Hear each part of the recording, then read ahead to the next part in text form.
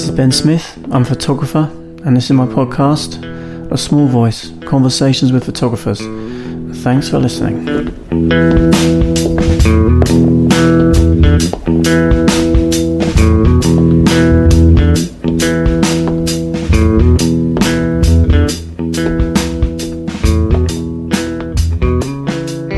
Hey people, this is Ben. You're listening to my podcast, A Small Voice, Conversations with Photographers.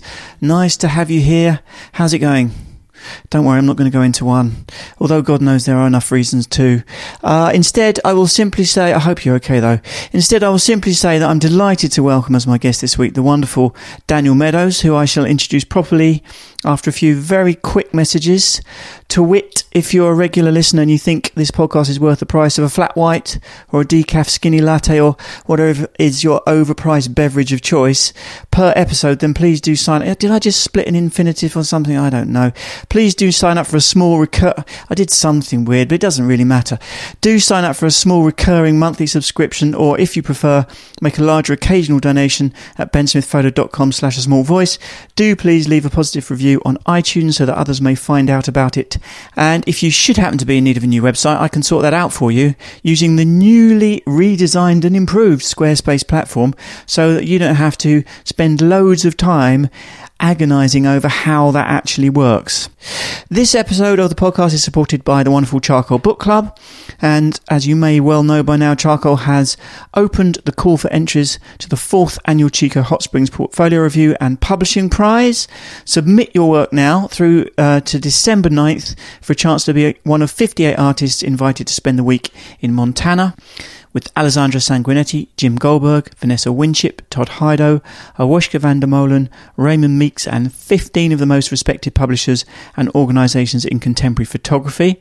Attending artists will receive formal portfolio reviews by speakers and reviewers, artist lectures, panel discussions, peer reviews, and additional evening programming over the 7-day event. I think some of that additional evening programming involves drinking and eating, so that's always good. One grand prize winner will be awarded the Charcoal Publishing Prize and will be published and distributed, and hanging out in the Hot Springs, of course, will be published and distributed worldwide by Charcoal Book Club. For more information and to apply to be one of those chosen people, visit chicoreview.com. That's next April 2020 in Montana, and I very much look forward to being there. So, photographer, documentarian and digital storyteller Daniel Meadows has spent a lifetime recording British society, challenging the status quo by working in a collaborative way to capture extraordinary aspects of ordinary life through pictures, audio recordings and short movies. He's best known for his 1973-74 journey around England in the free photographic omnibus, when he travelled 10,000 miles in a converted double-decker and made 958 portraits in free studio sessions on the streets of 22 different British towns and cities. This is a project he revisited in the 1990s, photographing again some of the subjects of those portraits for his widely published series National Portraits Now and Then. His pioneering community storytelling project BBC Capture Wales encouraged many hundreds of people across Wales to embrace the arrival of the digital age in pop-up workshops by making their own 2 minutes of TV, framing their memories and pictures into digital stories. Multimedia sonnets from the people. Capture Wales won a BAFTA Cymru in 2002. Daniel taught the documentary photography course with David Hearn in Newport. Also photojournalism and digital storytelling at Cardiff School of Journalism, media and cultural studies, where he also completed his PhD in 2005. In the 1990s he taught photojournalism workshops in the emerging democracies of Eastern Europe, also in India and Bangladesh. And after 2000 he travelled repeatedly to Australia and the USA, lecturing about his pioneering work in participatory media. His photographs, and more recently his short films, have been exhibited widely both in the UK and on the continent of Europe. Solo shows include the ICA in London, the Photographers Gallery, the National Media Museum in Bradford, and his books include Living Like This, Around Britain in the 70s, Nattering in Paradise, A Word from the Suburbs, National Portraits, photographs from the 1970s, and The Bus, the free photographic omnibus, 1973 to 2001. Daniel's entire archive was acquired in March 2018 by the Bodleian Library at the University of Oxford, where there is an exhibition of Daniel's work entitled Daniel Meadows, Now and Then, until November 24th this year, and the accompanying book Now and Then, England 1970 to 2015, was recently also published by the Bodleian. So this was a great pleasure to meet and chat with Daniel, and indeed to see his exhibition, which is currently still on in Oxford. So get down to the Bodleian Library. You want the Blackwall Hall of the Western Library to be specific, because there are different buildings, and it's totally free. There's a cafe. It's Oxford, for God's sake. Make a day of it. It's gorgeous. And I was pretty nervous. I still get pretty nervous, especially if I'm talking to a bit of a legend. But Daniel was just so lovely, as you will hear. By the way, not for nothing, but just a little heads up. Speaking of legends, next time on A Small Voice, my guest will be some Swedish bloke called Anders Peterson. You're sport rotten, I know. But before that, the equally awesome Dr. Daniel Meadows.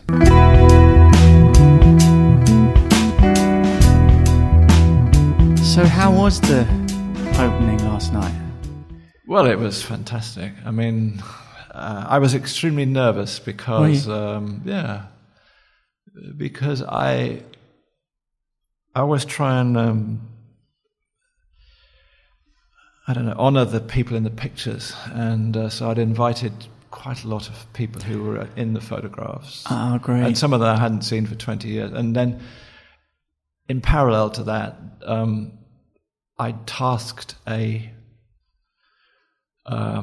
production company from Brighton who'd been on my case for quite some time with finding John Payne, who's the lad in the middle of the picture on the cover, the boy holding the pigeon. Yeah, the cover of your book. The cover of the book. Yeah, quite a well-known picture of three kids and one with a pigeon. So you tried to find him, or they did find him. Oh, they did. He'd brought him along last night and wow. filmed us meeting each other for the first time in 45 and a half years. That's incredible. Wow. That must have been quite emotional. It was, yes, very. And he's a lovely man, but he's also quite extraordinary man. He lives in a camper van and can still catch pigeons. Right. So they were, I don't understand how anymore. I worked in TV, but they're making 4 minutes for the one show, and they were filming for 3 days. To get 4 minutes. The second day was all in Portsmouth. They went down to Portsmouth where he lives and filmed him catching pigeons. Oh, right. I obviously haven't seen the film. I've got no idea what it's going to look like. Yeah. But, they could make a half-hour documentary with what they've got. Right, yeah. Because I suppose, it's funny to say that, when you see someone after that amount of time, that it could be quite a sort of emotional thing, but because you've had a very fleeting exchange with these people, but the pictures have you've lived with the pictures subsequently to that. So you know what I mean? It's not really the amount of time you spent with the actual people in them. It's the amount of time you spent with the particularly pictures. I did. What can I remember of that day? One of the things that most people don't fully appreciate about my bus journey is that I was trying to audio record people as well. Mm. And, I had a rubbishy old, by modern standards, C90 cassette dictaphone machine really is what it was. And it kept breaking down and the batteries were leaked and, all of the problems you had in those days. But I did spend a bit of time with John, and he said he could definitely remember me recording him, and that being actually quite an important part of the process. Yeah. And I had this jacket, a recording jacket I'd designed, which is a tweed jacket which I'd bought in a jumble sale in Lewes in Sussex, which was too big for me, and I stitched into the lining a huge pocket that would hold the tape recorder, and it weighed me all down on one side. And then I ran the microphone down into my hand, and you could turn it on and off with a little on-off switch on the microphone, which is a little sort of plastic thing, a bit bigger than a Sharpie felt tip by modern standards.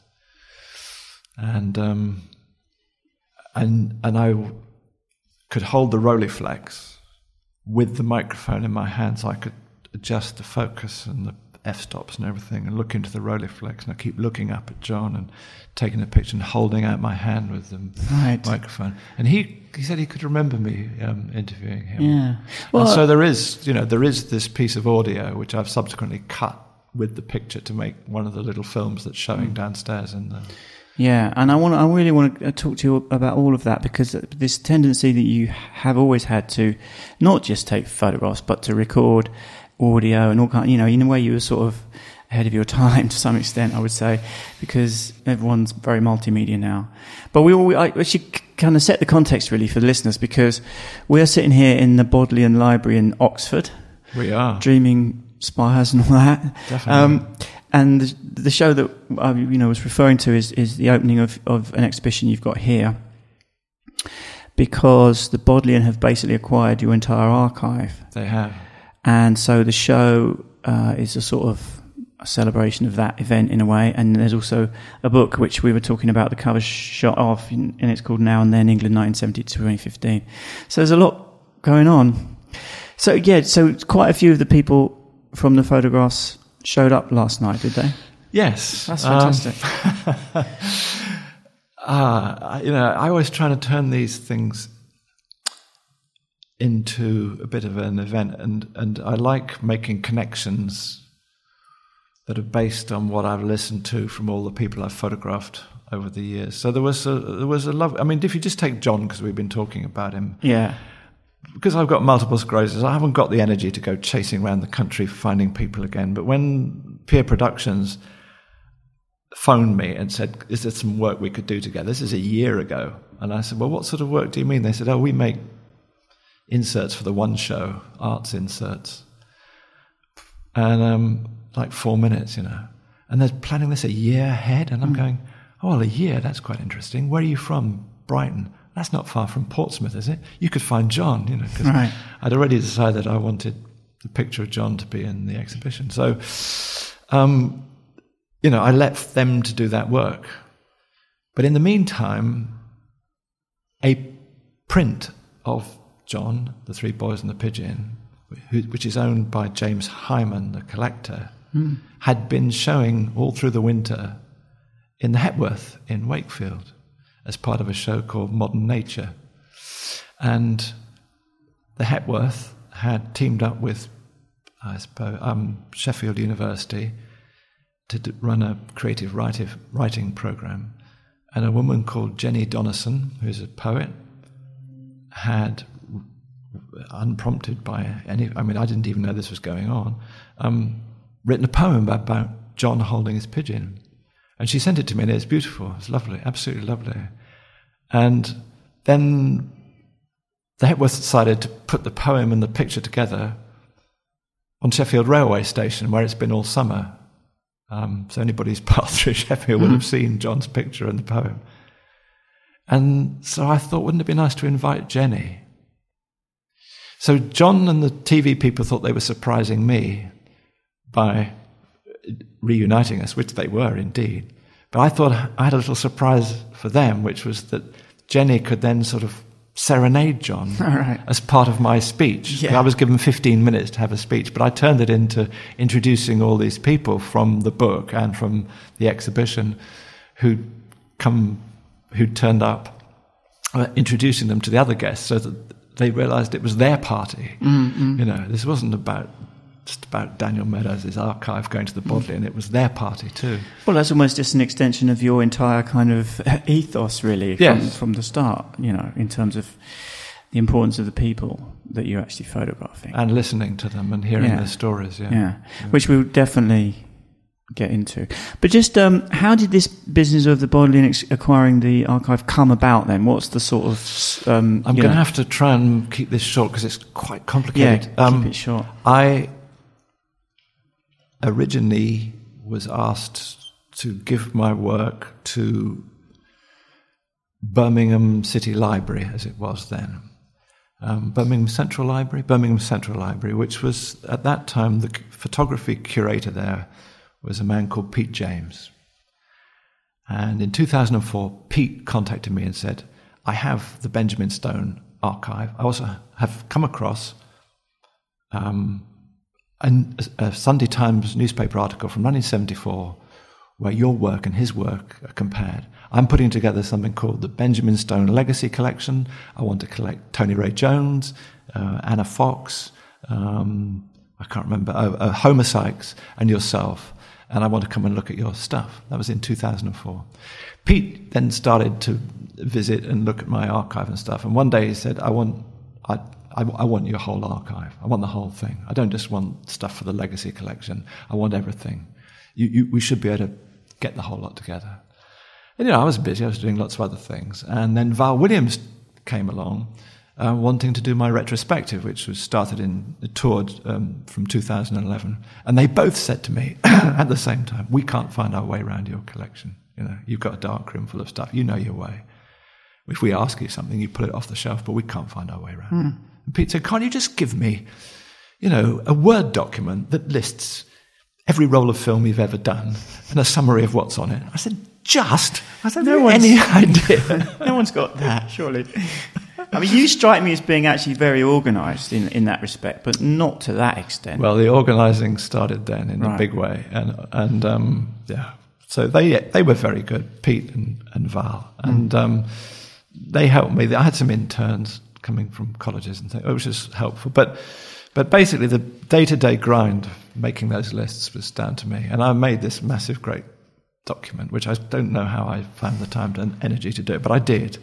And I'm so glad I did, because what then happened was it was acquired by Birmingham, and then Birmingham had this sort of existential crisis. It had built this 180-something million pound brand new golden box in the middle of the city, designed by Dutch architects, Meccano. Statement building, which is the state-of-the-art library in Europe, with all the best facilities and everything. And within months of opening it, they found they didn't have the money to run it. And they had 180 staff, and they got rid of, I think, 90 of them, and, like that. Wow. Early retirement and redundancy and all the things that institutions go through. But, of course, what they lost, they've got, I can't remember, but millions of photographs, including some very, very important collections of Victorian work and Benjamin Stone. 22,000 glass plates of Benjamin Stone's, I think it is. An enormous amount of work. And the whole photography curatorial team was gone. And the problem for me was that they'd acquired my work, but they hadn't accessioned it, which meant that it wasn't copied onto their catalogue. So it was like it was in limbo. It was there, but even the people who were left behind to look after the archive didn't know what they had. Right. And they quickly lost all the documentation around that. So I had this awful time where my life's work was locked away in the most perfect storage space, but nobody knew anything about it, not even the people in charge. And I was doing a talk at Sotheby's Institute in London, and I don't know, it was one of those evenings where I had a bit of a rant, kind of let loose a bit. And I started talking about gross acts of cultural vandalism and the Tories and austerity and how, closing libraries was low-hanging fruit for a government who wants to shrink the public sector and all that stuff. And it happened that in the audience was Colin Ford, founding director of the National Museum of Photography, Film and Television back in the early 80s. And he was listening to all this, and after everyone had gone, we were packing up, and he came up to me and he basically just said, "You know what, Daniel? Your work should be in the Bodleian." And I didn't really think that much more about it. And then a little while later, I got a phone call from the director here. He said, "Colin Ford's been on to me. He's been telling me about your stuff. I want to come and look at it." And he came down with his head of modern manuscripts collection here, Susan Thomas, and they spent a day with me. I went through everything that was in it. I had records of everything that was in Birmingham. And then started the process over 3 years of them raising the money to do the show and the book and to pay for an archivist here to do the work. Kelly, the wonderful Kelly Birchmore, who's been doing fantastic work on getting the catalogue up online. Yesterday, the day the book launched, the day the exhibition opened, they also launched the online catalogue. Yeah. And, sorry, it went on too long, but that's the story. And it's the story of our times in a way, Yeah. but that's amazing, and we should sort of, I guess, explain that, the Bodleian is obviously a hugely historical place. It's the library of the University of Oxford, essentially, and it's the second biggest library after the British Library in this country. It's the copyright library as well, which means that if you publish a book, one copy of everything you publish comes here. Right. So it's got every book that's published. They're all in a warehouse in Swindon. So does it somehow feel kind of reassuring or comforting to know that everything's kind of finally... Well, I was saying last night, there's John on the cover of my book, who's a lad from Portsmouth, photographed when he was 12 holding his pigeon. And here he is now, 45 years later, and as we would say in Wales, he's cuddled up with, cozied up to, the Magna Carta, Shakespeare's first folios, the Pencil of Nature, they're all here. Yeah. Charlemagne's Psalter from 800 AD. Right. Every you want a book, it's here. Your archive, and also and you've got a lot of documentation and supporting material. It's something, you seem to be the sort of person who keeps everything. I can imagine you're the sort of person who can find a receipt for something specific from. I think it probably comes out of me just being extremely anxious. I think when I started, I couldn't believe that anybody would ever give me money to make photographs. And if they ever did, I'd keep every receipt and every record of how that money was spent, and I'd never dare throw it away. And as we moved house from time to time, I'd occasionally ditch the odd box of this or that, which I really regret now. But mostly things just got moved from one place to another and filling up attic spaces. And, And so, I did have a lot of stuff. Yeah. And are you pleased with the way the book has turned out? Because that's quite a comprehensive overview of your entire archive. I've spent the last 2 years making the book and the exhibition, and I made them very precisely, and the Bodleian people have been terrific. The publisher was meticulous in lots of ways, and in lots of creative ways too. First of all, I kind of wrote it as a sort of dispassionate in the third person, and they suggested I put it back into the first person, and I think that works really well. They suggested additional sections, they suggested little edits and stuff, but basically it is pretty much as I conceived it. And same with the exhibition. I built a model. I couldn't quite explain clearly enough how I wanted the exhibition to be in these three parts, that there would be the newspapers, which are basically the sort of library evidential research piece, all the background material to do with the way that I work. I've worked a lot in conjunction with big media, but independent of it. I wanted the audio to be in this video viewing booth in the middle, so that you could get intimate with people's voices, and then I wanted the pictures to be on the walls and on the inside walls, and I had the concept in my head, and eventually I just said, "Look, can I build you a model?" And they said, "Yeah."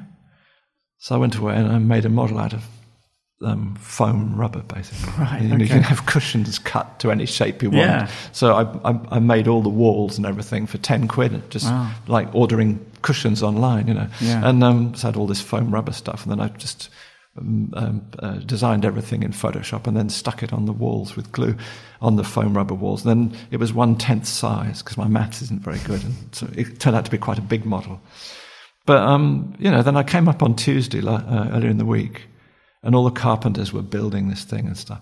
And it was on the floor. My model was on the floor in the middle of the room, and they were all going, "Well, where do you think this bit goes, mate?" "Oh, you look at the model. Oh, yeah, there it is. Yeah. And it was so, I thought, oh, what a wonderful way. And they've just basically taken my model and made it. Proper 3D kind of, rendering of what you wanted. And what's going to happen? Will it kind of tour a bit, the show, do you think? Yeah, well, the Bodleian's going to be working with Northern Narratives. Tracy Marshall is starting to put together a little touring schedule for the work. We're not quite sure how it's going to look, and that's why I don't want to say too much about it, because it's her thing. But next year and the year after, there will be bits of it, or in some way or another, it will have manifestations outside of, wider afield in the country. Great. Well, I think we should kind of fill in a lot of blanks, 40 years worth of blanks. So we should go back to the beginning, because I wanted to ask you a little bit about your sort of formative experiences. You were born in Gloucestershire. I think you were born in you grew up in a pretty small village initially. But basically the main kind of, I suppose, significant experience for you was boarding school, because you went to, you were sent to boarding school. So what was that like for you? It's like looking back into another century. I mean, my father was an agent, which means that basically you have a peer of the realm who owns a large chunk of British countryside, English countryside in this case, in Gloucestershire, and he pays an agent to run it for him. So it's like the boss's man. And he was, a trained land agent who knew about land management and stuff, and he went to work there just before the war, and then he was in the army for a while, and then after the war he came back, and I was born in 1952, and we lived in what they call a grace and favour house on the estate, big house, belonged to the estate. Everybody in the village lived in ever diminishing smaller houses, depending on their role in the feudal system that it was. And I found, looking back, I found this an incredibly... I mean, my parents were lovely, I was loved, and a lot of children can't grow up saying that, really, and I know I was loved. But the structure was very confining, and like I wasn't allowed to play with kids in the village because it would compromise my dad's position. If I got too friendly to a tractor driver's son or something, my dad needed to sack him or something. It would be a problem. And there were only 54 people living in the village anyway. And also my mother wanted to bring me up as a gent. And so as soon as I was 8, I went off to boarding school. Which is very young to be kind of sent away, seems to me. Yeah, and I think it really messes with your brain. Yeah. It certainly, I've spent there's hardly a day in my life goes by where I don't think about things that went on in either or both of those schools that I went to. And they were Spartan, yes. My biggest school I went to when I was 13 was actually quite a cruel, brutal place. And they weren't famous public schools. They were minor West Country boarding schools. But horrible. I'd want to keep people away from all of that. But the thing how it affected my photography, or what became my photography, or my documentary exploration, was that the whole thing was predicated on a kind of systematic snobbery about knowing your place, knowing who was below you, who was above you, typecasting. Everybody was typecast.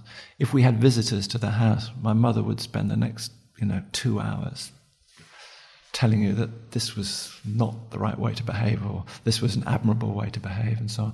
And everything, and you had reasons to dislike people, a million reasons to dislike people. And, they came from another time. And my mother had multiple sclerosis. It's quite rare for a child. It's about, you only get a 2% chance or something of getting it when your parents have it. Anyway, but I've got it as well. So, she probably, I don't know whether she ever went in a supermarket.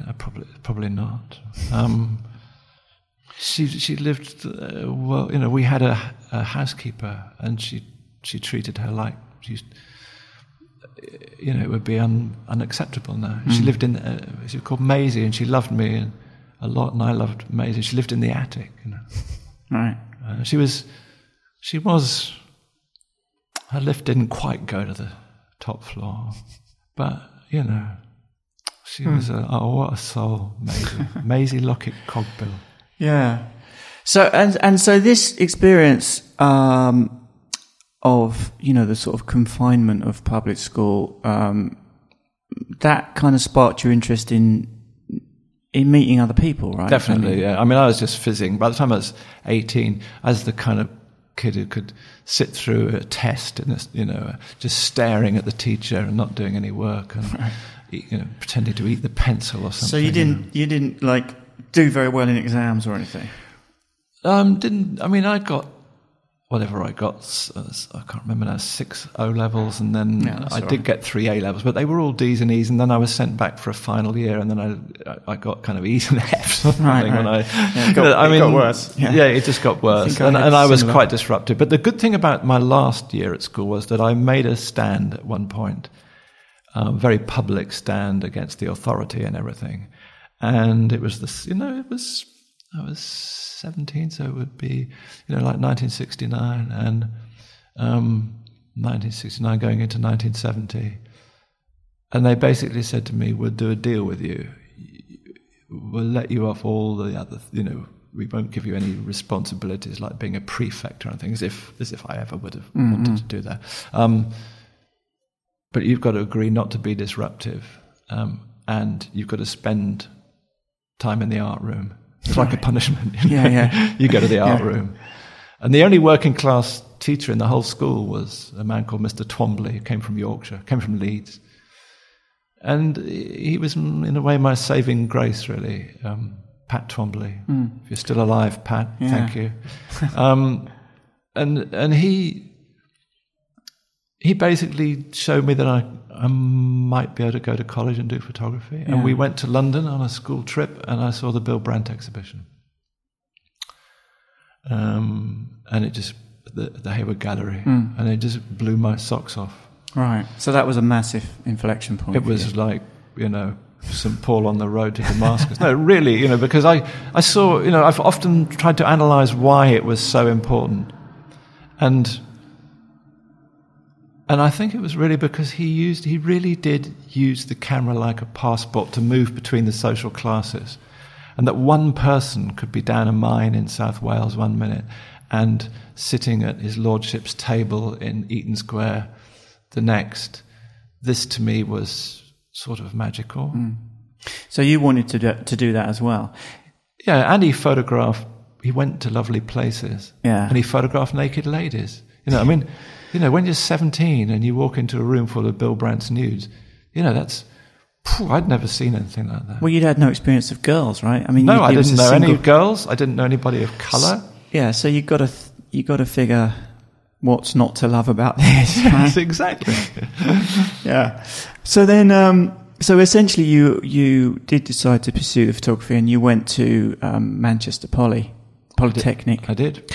There are no polytechnics anymore, and there have not been for a long time. But it was a sort of how does one explain that to those not familiar with the English education system? It was a sort of second tier down from a university in a sense, wasn't it? A polytechnic. It was a weird mixture at that time, in that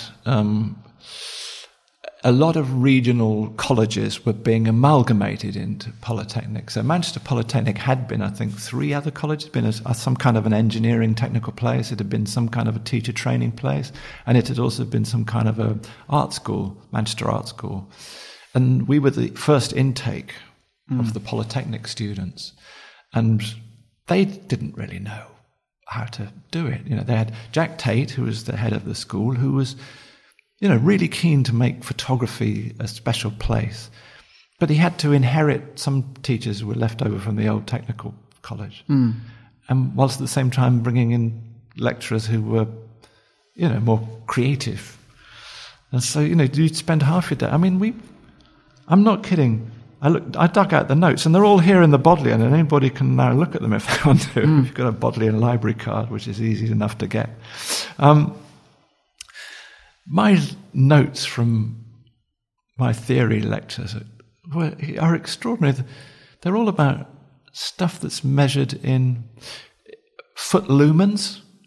Wow. We were taught about the science of photography. And we had, you didn't have a camera. You had to make one out of cardboard, and then you were given a white cube to photograph, and you put your piece of 5.4 film in the back of your pinhole camera, and you had to have calculated the size of the hole in the piece of tinfoil at the front, exactly the diameter of the hole, and bought the needle that was exactly the right size to punch the hole to get the maximum amount of quality into your image at the right focal distance at the back of the camera.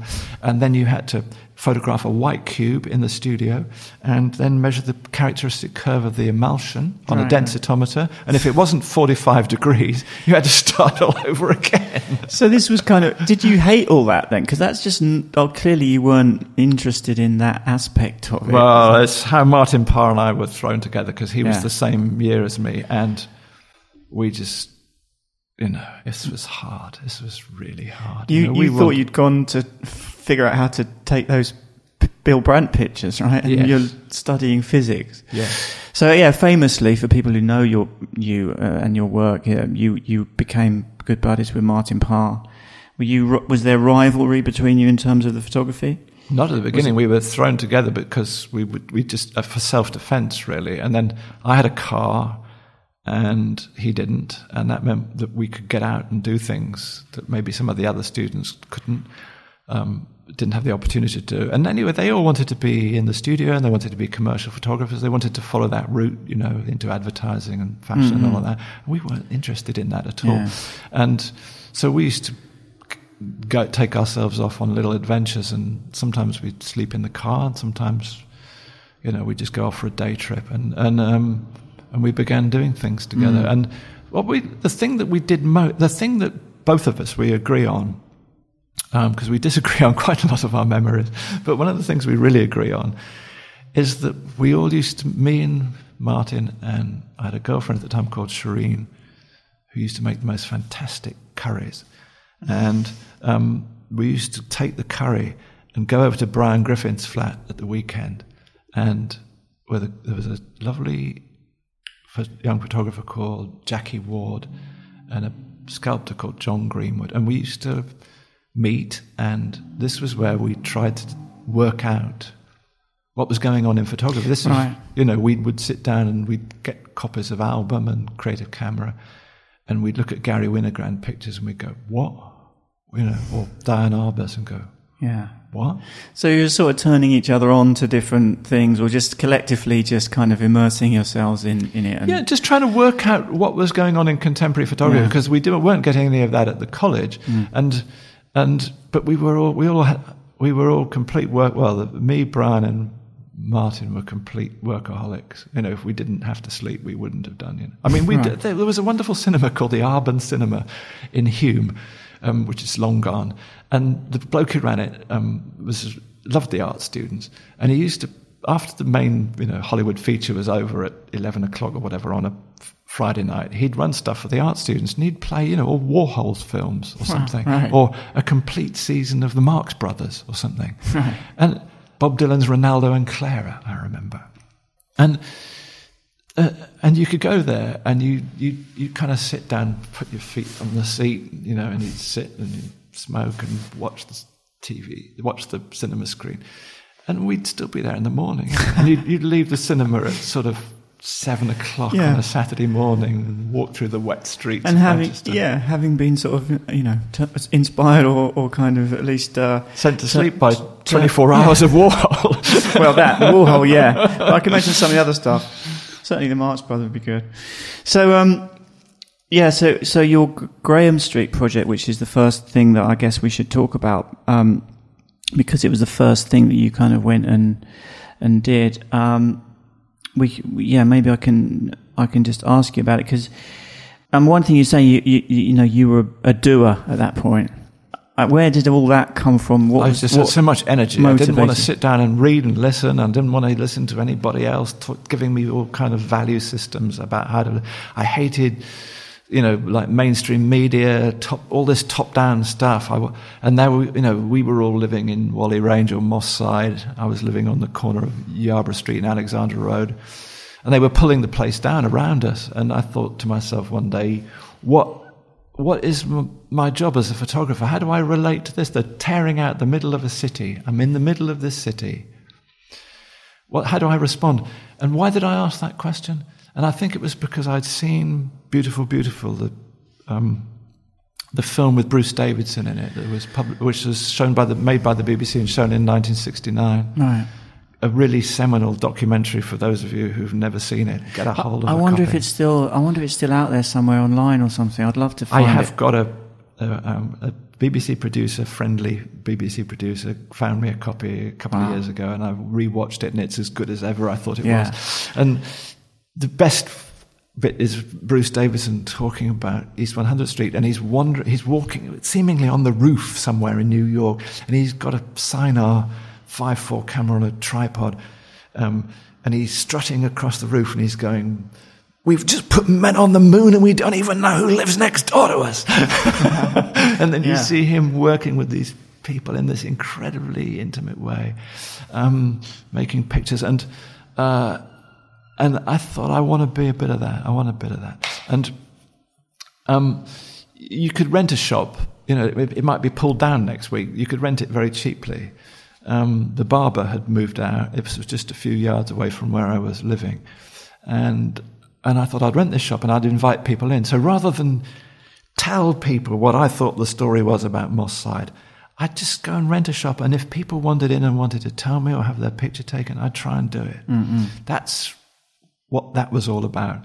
And I had a tutor called John Fisher who said to me, if you're thinking of having a little small room where people come and have their picture taken, he said, have you come across this? This is a man called Irving Penn.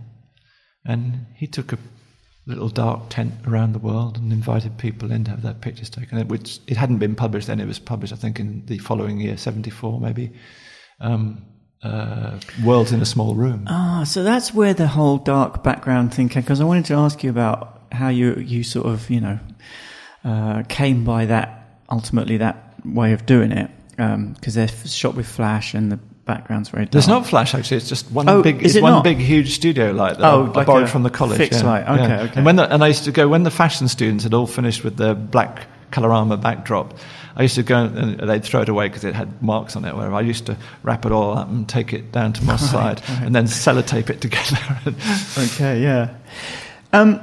And so, you did invite people in, and I guess people were generally quite responsive to it, and, Well, there's a lovely thing that Paul Trevor says about working in working class communities in the north of England in the 70s, was that the parents would let the children be what's the expression? The attack dogs. You'd go out, walk down the street, and you'd be mobbed by 20 children would be mobbing you, and you had to work out how to deal with this. How were you going to deal with 20 kids mobbing you, saying, "Take my picture, Mr. Photo Man, take my picture," that kind of thing. And I think different people work in different ways, but I thought if I could have a shop, then I could at least control how many people were coming through the door. Yeah. And my girlfriend Shireen, she used to come and help and kind of chat to the kids and stuff. Right. And so I could work with one or two at a time. Yeah. But I did also teach them how to process film and things. But it was kids who came first, and then kids would bring their parents, and then the parents would come and sort of check you out. They'd be a bit more hard, and they'd say, "What are you doing here?" kind of thing. Yeah. And sometimes it was because they didn't want you trading when they were doing something competitive like second-hand clothes, and sometimes it was just, who are you? You weirdo. Right. Well, now it'd be, oh my God, you couldn't do it now. You couldn't do it. I wanted to just read a little bit from the book, because you were saying, there are many forces impelling me. Strong push factors were the visceral aversion I had for the insidious petty snobbery of my upbringing and the mean-spiritedness of my schooling. The biggest pull factor was a strong urge to adventure in other people's lives. And then you talk about, the beautiful, beautiful film and the Bill Brandt exhibition, which are the two things you've already mentioned. So those were the things that really had kind of, inspired you to... All my work really has been about, if I look back, it's been about trying to find ways of generating chance encounters with strangers. Because of my upbringing, I never wanted to say, "Oh, you're lower middle class," or "You're, this kind of person," or "that person," or "You belong to this tribe," or that. I always really hated that, even when it got to be trendy, talking about teenage subcultures, punks and post-punk. I always hated that. And all I was interested in was the individual in the picture. Yeah. So all of my work's always been about trying to unearth the person inside. Yeah. But I heard you say that basically these pictures depressed you in a way because you didn't feel that they looked like how good pictures were supposed to look. Is that really true? Yeah, no, I've always thought my work was rubbish. Every time I've made pictures, I've always just thought I've made bad work. Yeah. And it took me a long time to realize that I was making my own work and that my own work stood in its own terms. But I never was confident that I'd made good work, you know. Mm. No, I think that's probably quite common among young photographers, but I carried that all through my life. I mean, if you listen to there are some of the time that I was living on my bus, I kept an audio diary, and listening to some of me droning on, you know, 11 o'clock at night when I'm really depressed in the pouring rain in a car park in Hartlepool or somewhere, I've spent all this time, all this energy, and I haven't taken any pictures that I care about. Right. So you're pretty hard on yourself. Very. Yeah.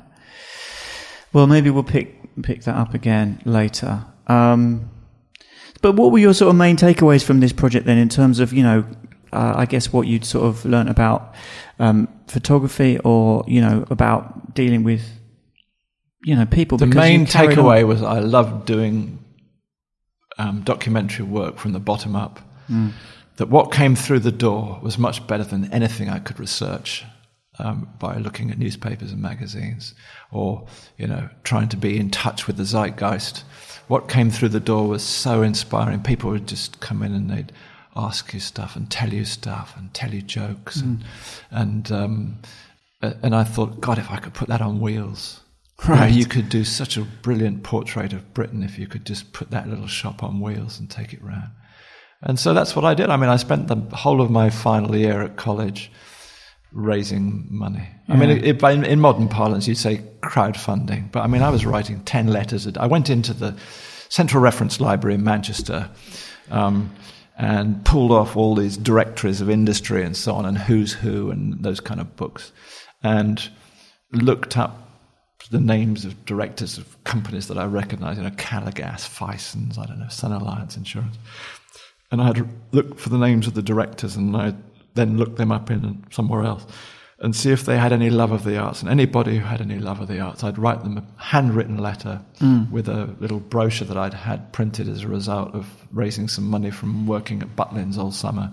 And by modern standards, that brochure is excruciatingly poor looking. It looks like a really bad photocopy. But let me tell you, that costs money to make. Yeah. And I wrote 10 of those a day because I realized that if you wrote fewer, you didn't get one positive response. So out of 10, you'd get 9 that were no good, but 1 that was helpful, would sponsor you in kind. Oh, come and see us when you're in London. So you were pretty kind of focused and driven, and you were not messing about. No. So that's a good takeaway, I think, a good learning from that. And yeah, like you say, so it became the Free Photographic Omnibus. But so where did the bus, was that a light bulb moment, the whole bus idea then? Because you wanted to put it on wheels, so I suppose it was the next obvious thing. I thought, let's put the shop on wheels, and then I thought of Cliff Richard in Summer Holiday. Right. Which is a very vintage reference, Daniel. Like, I mean, you know, for the youngsters, they're going to be like, I don't know what any of that means. Well, it would be cool to say, you know, it was the Merry Pranksters or something. Yeah. No, I didn't know about the Merry Pranksters, but Cliff in Summer Holiday, I don't know why. I'd seen that film when I was... Yeah, I saw it 10 or something. Right, I saw it when I was a kid. Must have been a few years later, but yeah, it was.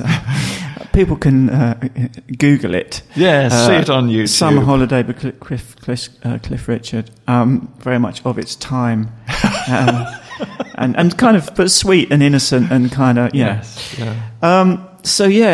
But before the bus journey actually began, you did the Butlins thing, right? Is that yes? Is that well, in the with Martin Parr. Yeah, in the summer of 1972, I'd finished doing the shop in Graham Street, and Martin Parr and I had read somewhere in one of the photo news publications of the day that there was a photography gallery opening in York, and Andy Sproxton and Val Williams were the directors, and they were looking for some work by young photographers to champion.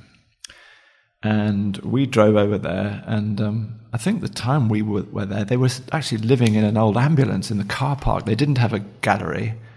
There was a leather goods shop that they had a little space in, and they were looking to lease a space in the town, in the centre of the city, which they did in the end, in the shambles. And they said to us, look, if you go and shoot something this summer, bring it back to us in the autumn, and if we like it, we'll think about putting it on. And hopefully by then we'll have our gallery space. And Martin and I needed to earn money. We didn't have any money. And we signed up to be walkie photographers at Butlins in Filey in Yorkshire. And and we decided... You might have to explain what that is. A walkie photographer, okay.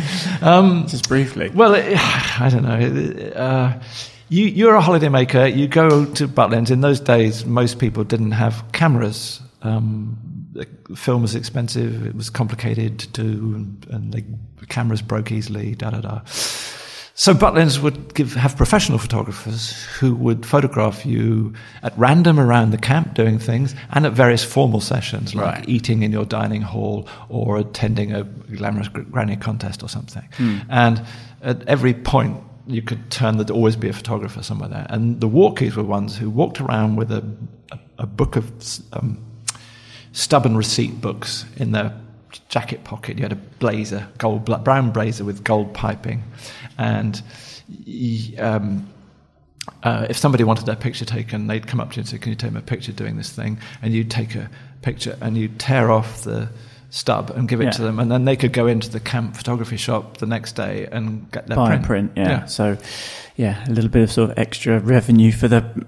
We might have to explain what a Butlins is, come to think of it. But Butlins is a holiday camp, mass entertainment. Quintessentially English kind of a thing.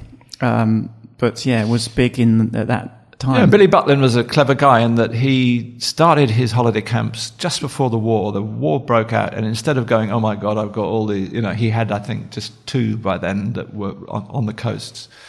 Skegness was certainly functioning before the war. Instead of going, oh my God, I've just invested all this money and the war's come and now it's inside a coastal protection zone or whatever. He went to the Ministry of Defence and said, how much are you spending on hutment accommodation for your soldiers who are training for, beach landings and so on? And the military told him, and he said, I'll halve the price. Right. So he built holiday camps, but they were passed off as accommodation for soldiers. Yeah. And so after the war, his deal was that he'd get them all after, I can't remember what... They revert back to him and then they become holiday camps again. Brilliant entrepreneurial... it's a brilliant spirit. Yeah, exactly. Yeah. And so, you were basically going on holiday in a soldier's quarters on the seaside, but it was painted nice, pretty colour. Yeah. So you and Martin were sort of wandering around, I suppose, and but also trying to do your own thing, as it were. And how was it almost like, okay, you go to that corner and I'll go to this corner and I'll see you later? It was very well organised. The work we were doing for money was very well organised, and it was all on commission. You had to work to get. But in terms of your personal stuff, no, we didn't even discuss it with each other, I don't think. Oh right, no, you were just doing. I was just wandering about, and I decided I wanted to try and do everything in colour. And I did shoot some black and white as well. Martin, I think, was working all in black and white at that time. He was, yeah. And so the colour is what I wanted to sort of, I suppose, ask you about, because that would be the, kind of the most significant thing. Because, as you say, Martin was still working in black and white at that stage. I guess most people were. So what prompted you to try a bit of colour? I always wanted to work in colour because I felt the world was in colour and we should be making pictures in colour. But my community practice, like working in Gream Street, as we must call it now, I've learned to call it Gream Street in Moss Side. You couldn't. I'm working down there, I'm developing film with some kids, showing them how the pictures are. You couldn't do that in colour. You need a full colour lab. It was very expensive to do, and so if you weren't going to have your own colour lab, which you wouldn't even dream of doing, you'd have to use a commercial one. And then, unless you paid top rates, which I had no money, so the film was expensive, and then it would take 3 or 4 days to get the picture back, and then it would be cropped, and it would probably be not a very good print anyway. It was such a horrible thing working for me, all that delay and not having control, and it was just a nightmare. But at Butlins, we worked with an E6 line, and we used Ektachrome. Well, I didn't, because I wasn't trusted with colour film by the Butlins people. I had to work in black and white, but they were using an E6 line, and there was Ektachrome film. So I began. I could see people working with Ektachrome transparency film, and I thought, I'll have a go at that. And I shot quite a lot. We used very few of them in the exhibition. Val and Andy gave us the exhibition at Impressions that autumn. It opened that November. First exhibition in the main gallery space that they got in the Shambles. And it was mainly a black and white exhibition. But there were just these I made these little vignettes of 4 little pictures together, mounted. And then there'd be, I think there were about 4 of those, so there were probably about 16 colour pictures that went into the exhibition. Yeah. But were you being inspired by any other colour work that was sort of, starting to appear from the States and that kind of thing? No, I'd never seen any, not by then. I can't pretend that I'd ever seen Eggleston or anything like that. I didn't see Eggleston for another 10 years. Right. First time I saw Eggleston was when Pete Fraser managed to get that show together in Bristol in the 80s. That was much later. Yeah. So it was quite pioneering, really, at that point to be interested in colour, because it was, as I've said before, very kind of considered to be very much not, in any way kind of professional or, There were people working in colour, but you picked up your Sunday Times magazine, which was, the place where you saw the work. And Don McCullin was... people do forget that Don McCullin's Biafra story was shot half in colour and half in black and white. We're familiar with the very famous photograph of the sort of Madonna and child starving mother and baby. But that story, if you look at the magazine, the actual original magazine, most of it's in colour. Right, interesting, yeah. Or at least half of it's in colour anyway. Yeah. So there was colour being used, but the work that really inspired us, East 100th Street, Vietnam Inc., these great bodies of work, when Diane Arbus's work that we were seeing for the first time in the Sunday Times, were all in black and white, and that's what we aspired to. But, I was just experimenting with colour, and I loved the colour work I did at Butlins. I wish I'd done much more colour in my life. But, doing the kind of community approach that I was getting to adopt, it wasn't ever going to be a runner. I never made money out of documentary work, and you needed money to do colour. You really did. Well, you did another collaboration with Martin, which was the June Street thing, and that involved basically photographing people in their homes, kind of working class families inside their council houses or whatever. How did that come about? He and I, on one of our trips out, trying to avoid doing studio work, went to an open day at... this is my version of the story. Martin might give you another one. But I remember, and there's certainly a picture of us visiting Coronation Street at the Granada Studios in Manchester. It's a famous soap opera. A famous TV soap opera in this country. Which is, purports to be about working class life in the north of England and is set in back-to-back terrace streets in Salford. But in 1973, which was when we made those pictures, that Salford was being demolished, and Granada built their own Salford in their back lot. Right, yeah. And they stopped doing any filming out on location. And we thought this was quite funny, that there was this mythology being made that was incredibly popular about what northern working class life was, whereas people were all being moved out of these terrace streets and moved into tower blocks and so on. And so we thought we'd try and find the very last street that Granada had used for Coronation Street filming and photograph everybody in it before they were moved out. And that's what we did. I drafted a letter, which we posted through people's doors. We knocked on doors, and they all said no. And then eventually somebody said yes. And then when we gave her picture back, little old lady, she obviously showed it to the neighbours, and the neighbours went, "Oh, we'll have one of those." And then before we knew where we were, we'd pretty much got everybody in the street. I mean, we did it over about 3 months between Christmas and Easter. Because I've heard you say that, that you feel like these pictures deliver.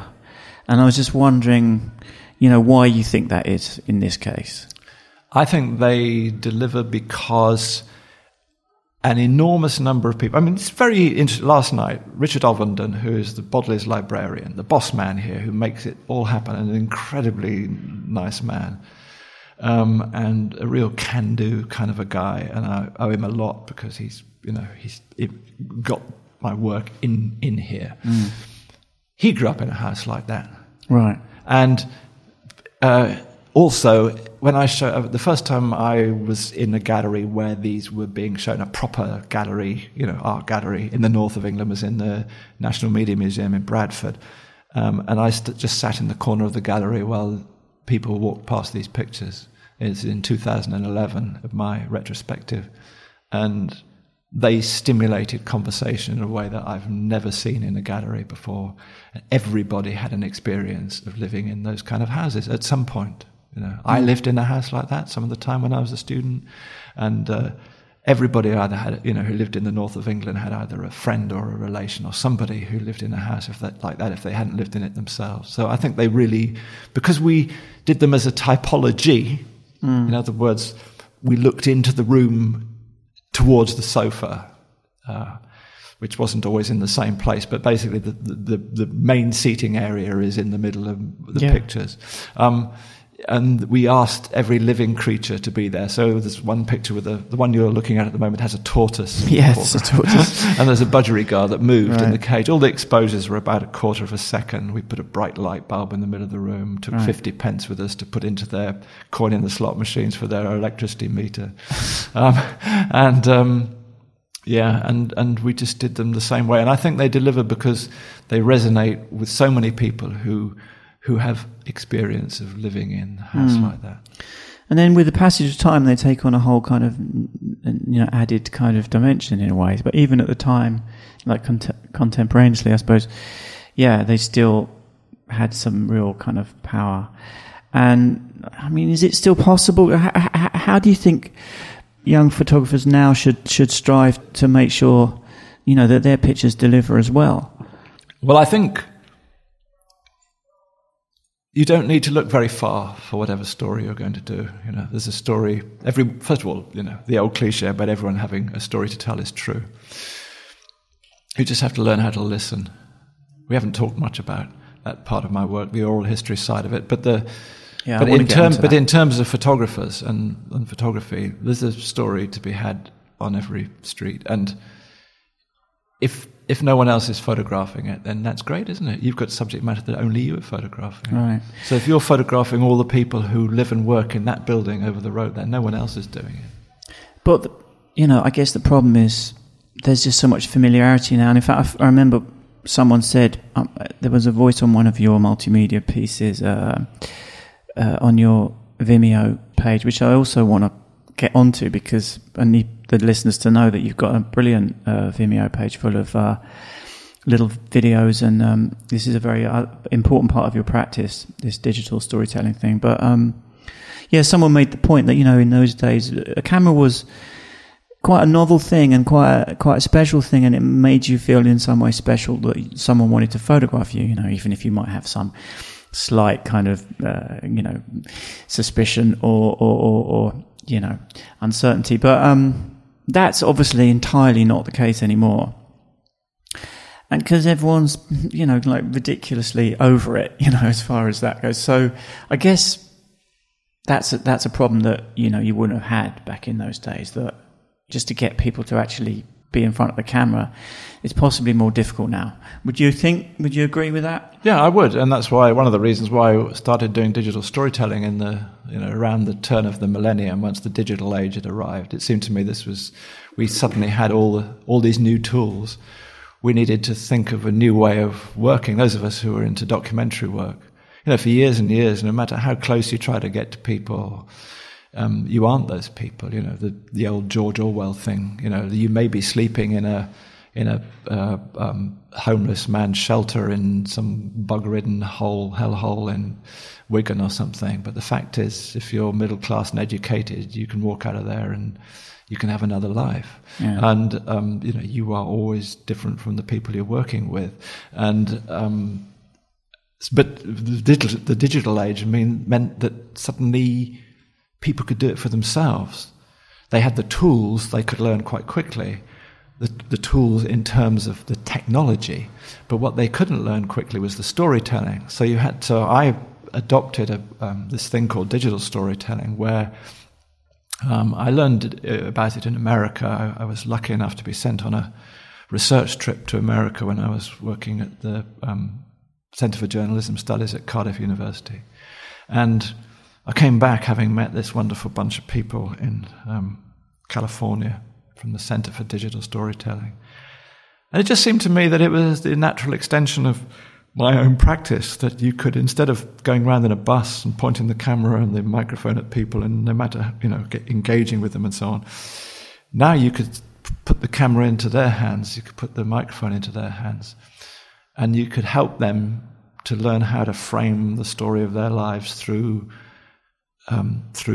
telling the story. So we used to run these digital storytelling workshops, and the BBC embraced the project, and we ran it for, when I say we, me, and the team that they helped me to build there, and the executive producer I worked for there, and so on. 6 years, I think we worked on it, beginning from 2001 till 2008, roughly, and we went around Wales it was done for BBC Wales, and we went around Wales in a van with a lab load of laptops, and it was before YouTube and before broadband and before Facebook, but after the coming of the digital age. So it was in that in-between time. Because the funny thing about it is that, you did this from the start. It's almost like you were preparing for this digital age, which at a point when it wasn't even, imaginable, Well, it was like a very Daniel-shaped event, because you were always, like you say, out there with the kind of lo-fi recording devices of the day. And then once the digital age came along, it was like, this is finally what I've been waiting for. Yeah, exactly. It was magic. It was fantastic. And yet, but you hate social media, though, don't you? Is that not just another platform? Anti-social media, yeah. I mean, isn't that just a platform for promoting digital storytelling in a way? It could be. It has been, and it is for a lot of people. But for me, my problem with social media is it's so shouty. It is shouty, yeah. It's me first, and it's me, in a way that is often also very dismissive of other people. That's true. There's a lot of maybe not cruelty, but it's a bit like the dormitory from my boarding school days. Right, yes. Lots of bullies and people who are just, gobby. And then people who are just trying to get a bit of peace, and and then someone goes and pees in their bed because they think it's funny, and, so I have a bit of a visceral loathing of anti-social media, but at the same time I realise how it can work very well for people. So I don't want to be completely dismissive about it. Maybe it's just the grumpy old man in me is creeping in now. I'm 67. I think there's two sides to it. I mean, I think there is a side to it which I see a lot on my sort of Facebook feed, which is people basically telling everyone about some achievement that they've had, like they've won something or they've got their work somewhere, and a lot of people just saying, well done, congratulations, so that's the other side to the coin. I do see that a lot. I mean, that happens a lot. So, there are good people out there just going, well done. It's like it's a virtual pat on the back and a kind of well done, and I have a Facebook page, and this morning after last night's opening, it's full of that stuff, and it's lovely. And I don't want to rubbish the thing, but I just worry about the way it's used so much, and also public discourse. I mean, I think part of the mess we're in is we're having an existential crisis in Britain at the moment. That's no secret. But part of that mess is because public discourse has been so debased, really, and we've those of us who've developed some kind of articulate, what's the word I'm looking for? Learn to be articulate through professional practice. We should be able to help other people find a dignified way of expression that is more effective than just being shouty. So, and I think a lot about this because I don't want to seem to be like the kind of snob my mum was, about, I don't want to impose those values on other people. But I do, the technology has outstripped our ability to use it. It's so easy to make a film, it's so easy to record a piece of audio, but it's actually really difficult to write a script. Could you express what you wanted to express in 100 words and do it without swearing and make someone cry? Yeah. I mean, yesterday evening, when Jenny Donison, the woman who won the Creative Prize, Writing Prize, got up on, I got, as part of my 15 minutes of my speech, I got her to get up on the stage and read the poem that she'd written without ever knowing John, the boy with the pigeon, and read it to him in front of a crowd. There were people crying. That poem is 4.5 stanzas. It took her probably less than a minute to read it, maybe a minute and a half maximum. And I think to myself, what touched me more, listening to that or listening to Boris Johnson's speech from the Conservative Party conference? And, Boris didn't get off the ground. No contest. Yeah. No contest. We haven't really talked about the bus project. So just to go back again, you did go off round the country in a bus, and probably the thing you're best known for. Yep. So what are your overriding memories of it? Was it good times? It was a bureaucratic and technological nightmare. I mean, it was a 1947 bus that had been, it had seen a lot of better days. It was always breaking down, and I didn't have the money to repair it, and I didn't know anything about mechanics, so that was a problem. Yeah, and you were pretty much on your own. I lived on my. I made a point. I've always made a point of working. I mean, apart from that June Street with Martin, I've always worked on my own. We needed two of us to work on that June Street thing. All those animals, the dogs, and somebody had to. We had to. Yeah. One of us had to take it in turns to assist. Yeah, as it to were. assist. But working on your own, you're lonely, and actually people can see that. They can see. Wait a minute, who's this person completely on? He hasn't got an army of people behind him. He's not a TV crew. So you're sort of less threatening in a way by being and you're scared. Yeah. I slept in places where people try to break in the middle of the night, I can remember in Hull, I was asleep in a lay-by somewhere and some people tried to break in. But also, scary, yeah. And also you're scared because you don't know. You're going to wake up in the morning, you don't know what you're going to find. Sometimes the police chase you off, they come on board and see you've got long hair and they want to... go through the place for drugs, or the locals throw stones at you, which happened once. But generally, what happened was that actually, if you're on your own and you open the door and you're prepared to sit there all day explaining what you're trying to do, people open up, and then when they open up, you listen, and then when you listen, you get stuff. And it was all about listening to people. And and the best things happened when I was on my own and listening to people. Yeah. So not the Cliff Richard experience. Absolutely so much. not at all. A little less romantic than that, but still in its own way kind of awesome. And also, I had to park in places where I wouldn't get parking tickets. So the only way having accumulated parking tickets, the only way I could make certain I wasn't going to get that was to appeal to the town clerk to give me some place to park. Well, this is before mobile phones. So how do you approach a town clerk in a town that you're going to be in 6 weeks' time, a place you've never been to in your life? So you have to write them a letter, but they've got nowhere to send it back to because yeah. you're on the road. You then have to phone them up and follow up the letter, and you're in public phone boxes, putting money in. You're in the pouring rain somewhere, sticking money in, pressing button A and B, and people don't want to talk to you. So that, talk about a bureaucratic. Now, I spent ages on the phone trying to persuade, stubborn town clerks in places I'd never been to let me park and be the free photographic omnibus. Yeah. Man. Yeah. So the practicalities of that are actually, we forget that those things were just, like you say, a logistical nightmare that we don't have. Now you just have your mobile phone, and I can imagine that was quite taxing. But were you aware in a way that those pictures that you were taking would be all the more fascinating with the passage of time?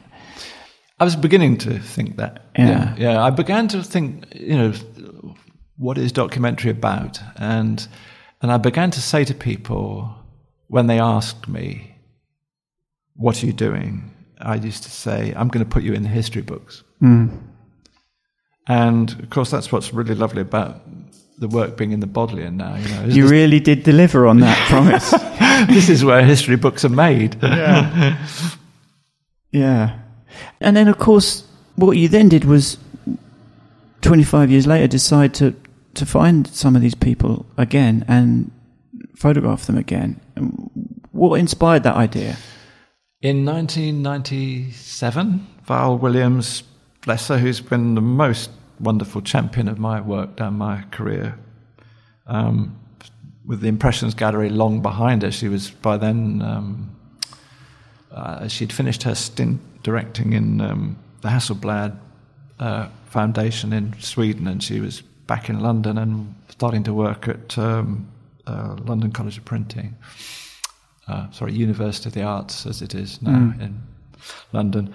And she kind of separated out the portraits from the reportage work that I did on the bus, because the bus always had this balance of people coming onto the bus, having their portraits taken, chatting, and then telling me stuff. And then I'd spend a day where I'd go out and, see things around the town and take pictures. So there was always this mixture of, in my head, the portraits and the reportage were always mixed up. She took the portraits and kind of separated them out. And to cut a long story short, called them national portraits. And along with Viewpoint in Salford, no longer there, an art gallery, and the National Museum of Photography, Film and Television, as it was then, she put on an exhibition, which I managed to get some funding for from the same people who helped fund the bus. Really? Yeah, Sun Alliance in London put some money into that show. And she made these big prints and put on a show and wrote a big piece in The Guardian, and it was, it was like 25 years on, these are most extraordinary collection of portraits. And she wrote about it and did a beautiful catalogue, really beautiful catalogue. But in the catalogue, she said that to her, these people, it didn't matter who these people were. What was significant was that they were representative types. And I disagree with her about that. It's not that we fell out or anything. You can disagree with people without having a falling out do. But, I'm still very fond of Val, and she's been a fantastic champion in my work. I got an email from her this morning saying how disappointed she was that she hadn't been able to get here last night. So we're still, talking to each other and everything. But we did disagree about this. And I thought, I'm going to show you, Val. I'm going to show you that these people represent nothing other than themselves, and they're all individuals, and they're all special. And I went looking for them. And because I was then working in a journalism school, and I understood, I've always worked with local newspapers, like when I was on the bus, I used to do bits for the local press, because if people saw your picture in the paper, they kind of trusted, they understood what you were trying to do. Right. And so when I then needed to find people again, because I didn't have any names or addresses or anything, I just had the negatives and the towns where they were taken and the dates they were taken. I decided, okay, we can work with a local paper if we can persuade a local journalist to run an editorial feature, and that's what I did in Barrow-in-Furness, in Hartlepool and Southampton. I chose those 3 places because I thought they were likely still to have some community maybe from the left from those times. And worked with local journalists in each of those places. And again, I never had any money. So how do I fund that? I funded it by selling, like the first one. I went back to Barrow-in-Furness and I sold that story. The Guardian paid me for it, and then I made a radio documentary for the BBC that took me back to Hartlepool, and then I sold the Hartlepool and Barrow-in-Furness stuff to Granter, who ran it over 40 pages and paid for me to go back to Southampton. So each one generated enough money for me to do the next bit. And and so over a period of 5 years, I went back to those 3 different places. Right. And photographed 17 pairs, 34 photographs, 17 pairs of pictures. And that became the Now and Then exhibition, which is the one that's showing at the Bodleian at the moment. Yeah. And what were some of the life stories that touched you that, people... Well, you're looking there at the pictures of Lynn and Stella. Lynn and Stella, Lynn and Stella, I mean, they were here last night. Were they? Yeah, brilliant. Yeah, they're wonderful. They were... they hadn't changed all that much, to be honest. They're incredibly, it's just like amazing to see those 2 pictures side by side. They were 17 and 19. Yeah. Lynn, the 19-year-old, was starting to be a fashion model, but she was also kind of dancing in a nightclub she talks about dancing in a, is it in a cage or anyway? In a cage. Go-go dancing. And Stella teases her and goes, wearing tassels, and Stella was a slightly more serious one, the younger one. I love the interplay, this conversation, the 2 of them bantering off each other. They're very close and they're very funny and they're good. They obviously know about enjoying themselves. And and so, but it was funny because in Southampton I got moved on by the police. The police said, "Okay, you can stay here for today, but you've got to go tomorrow." Mm-hmm. And so I took everybody's address. And that was one of the reasons it was easier to find people in Southampton, except that they didn't trust me. They thought I was up to no good, and they gave me a false address. Of course they did. Very smart. They weren't stupid. They were young, but they were very nicely brought up girls. Yeah. But what it meant was, when my first exhibition was on, Living Like This, which was on at the ICA, the very first exhibition I had of my work from the bus, it was in London at the ICA in 1975. They were on the cover of the book. And I really wanted them to come to the exhibition. I wanted them to see that it wasn't just, a lad taking pictures of 2 pretty girls on the street. And they didn't, I didn't have a means of contacting them. But they did stimulate one of the great newspaper articles. The Daily Mirror came to visit me in Plymouth, I think. No, Torquay. Christopher Ward, who was a columnist for the Daily Mirror, came to do a piece about me, a feature about me for the Mirror. And he called the bus The Great Ordinary Show, and I absolutely loved that. And I held on to that all the rest of my career. I always describe the work I'm doing as being celebrating the great ordinary.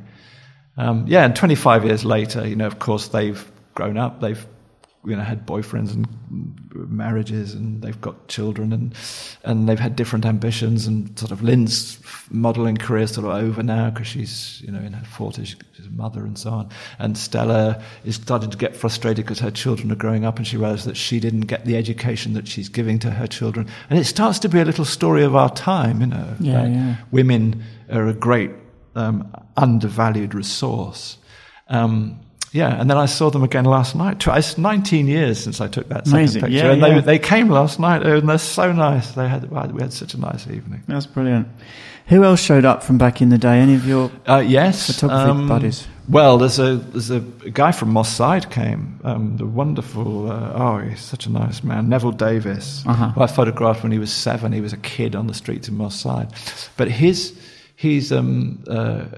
African Caribbean family, and his parents were separated. His mum was bringing him up in a large extended family in Moss Side. But when his father came over visiting from New York, he thought the kid was being raised as a sort of ragamuffin, and he said, I'm not having this. And he pulled Neville out of school and took him off to New York and put him through high school when he was 11. Huh. So he had all his teenage years with his dad making him do his homework, going to high school in Queens in New York. And then he came back and did his degree at Salford University back in the UK when he was grown up. And the thing that he's now in community development, has had a career in community development among other things. But one of his dissertation topics was studying what happened in Moss Side. And he has a very, very clear view about what went wrong with the redevelopment of Moss Side. And it's kind of cultural, counterintuitive. You'd think he'd be on the side of multiculturalism, but he always sees multiculturalism as being a divide and rule tool, and in the long run, quite negative for minority communities. He's a very articulate man, and an absolutely lovely man, and he came with his wife Atia last night, and it was so nice to see him again, That's over 40 years as well. Yeah, no, it's amazing. Now, I've heard you say that you don't feel like a success. Is that still true? I would probably slightly. I mean, after last night went so well, and it had a good vibe, and I feel good about myself this morning for that. but yeah, I mean, I spent a lot of my life wishing that I'd taken pictures like Cartier-Bresson or Diane Arbus or Bill Brandt. And it took me a long while to learn that I'd actually taken pictures like Daniel Meadows. Well, I was going to say, yeah, that's the thing. That's what you did. You took pictures like Daniel Meadows. And so, do you think you maybe you didn't even get the recognition that you ought to have done? Well, I never made money. I was always pretty hostile to mainstream media.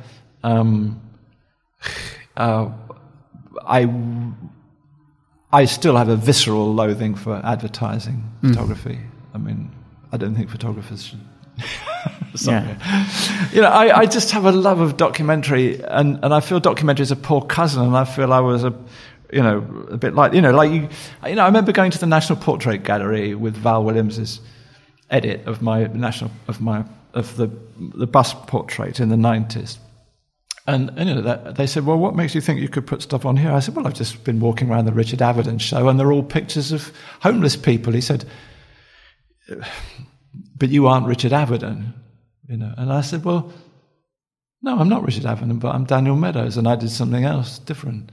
He said, yes, but the people, we want either the subject matter to be celebrated or the photographer to be celebrated, but neither your people aren't celebrated, and neither are you. So you don't have a place here. And I remember thinking, I don't like that. How can you have something called the National Portrait Gallery that ignores the mass of the population? I mean, how can you? That's. And so I always spit when I walk past the National Portrait Gallery. I still do. I have this. And it also does. Anyway, I won't rant on about it. And then.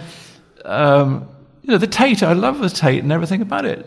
But it wants art, and when you hear its curators talk about what it collects, we don't just want documentary, we want things that really are considered as art.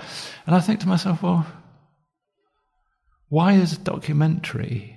What is it about documentary that makes it some kind of second-class thing?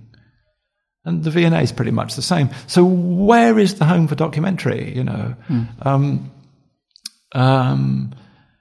And so it's just lovely that the Bodleian not only recognises that it likes the pictures, but it wants all the stuff around it, all the newspaper articles, all my journals, all the contact sheets and bits of film, and because they all are part of the story. And I don't know what other institution would collect that stuff. And I feel really, really lucky. And I also feel really sorry for all those other people from my generation. I think of us as the last of the analogues, really, who made our stuff on flimsy bits of stinky film in dirty darkrooms,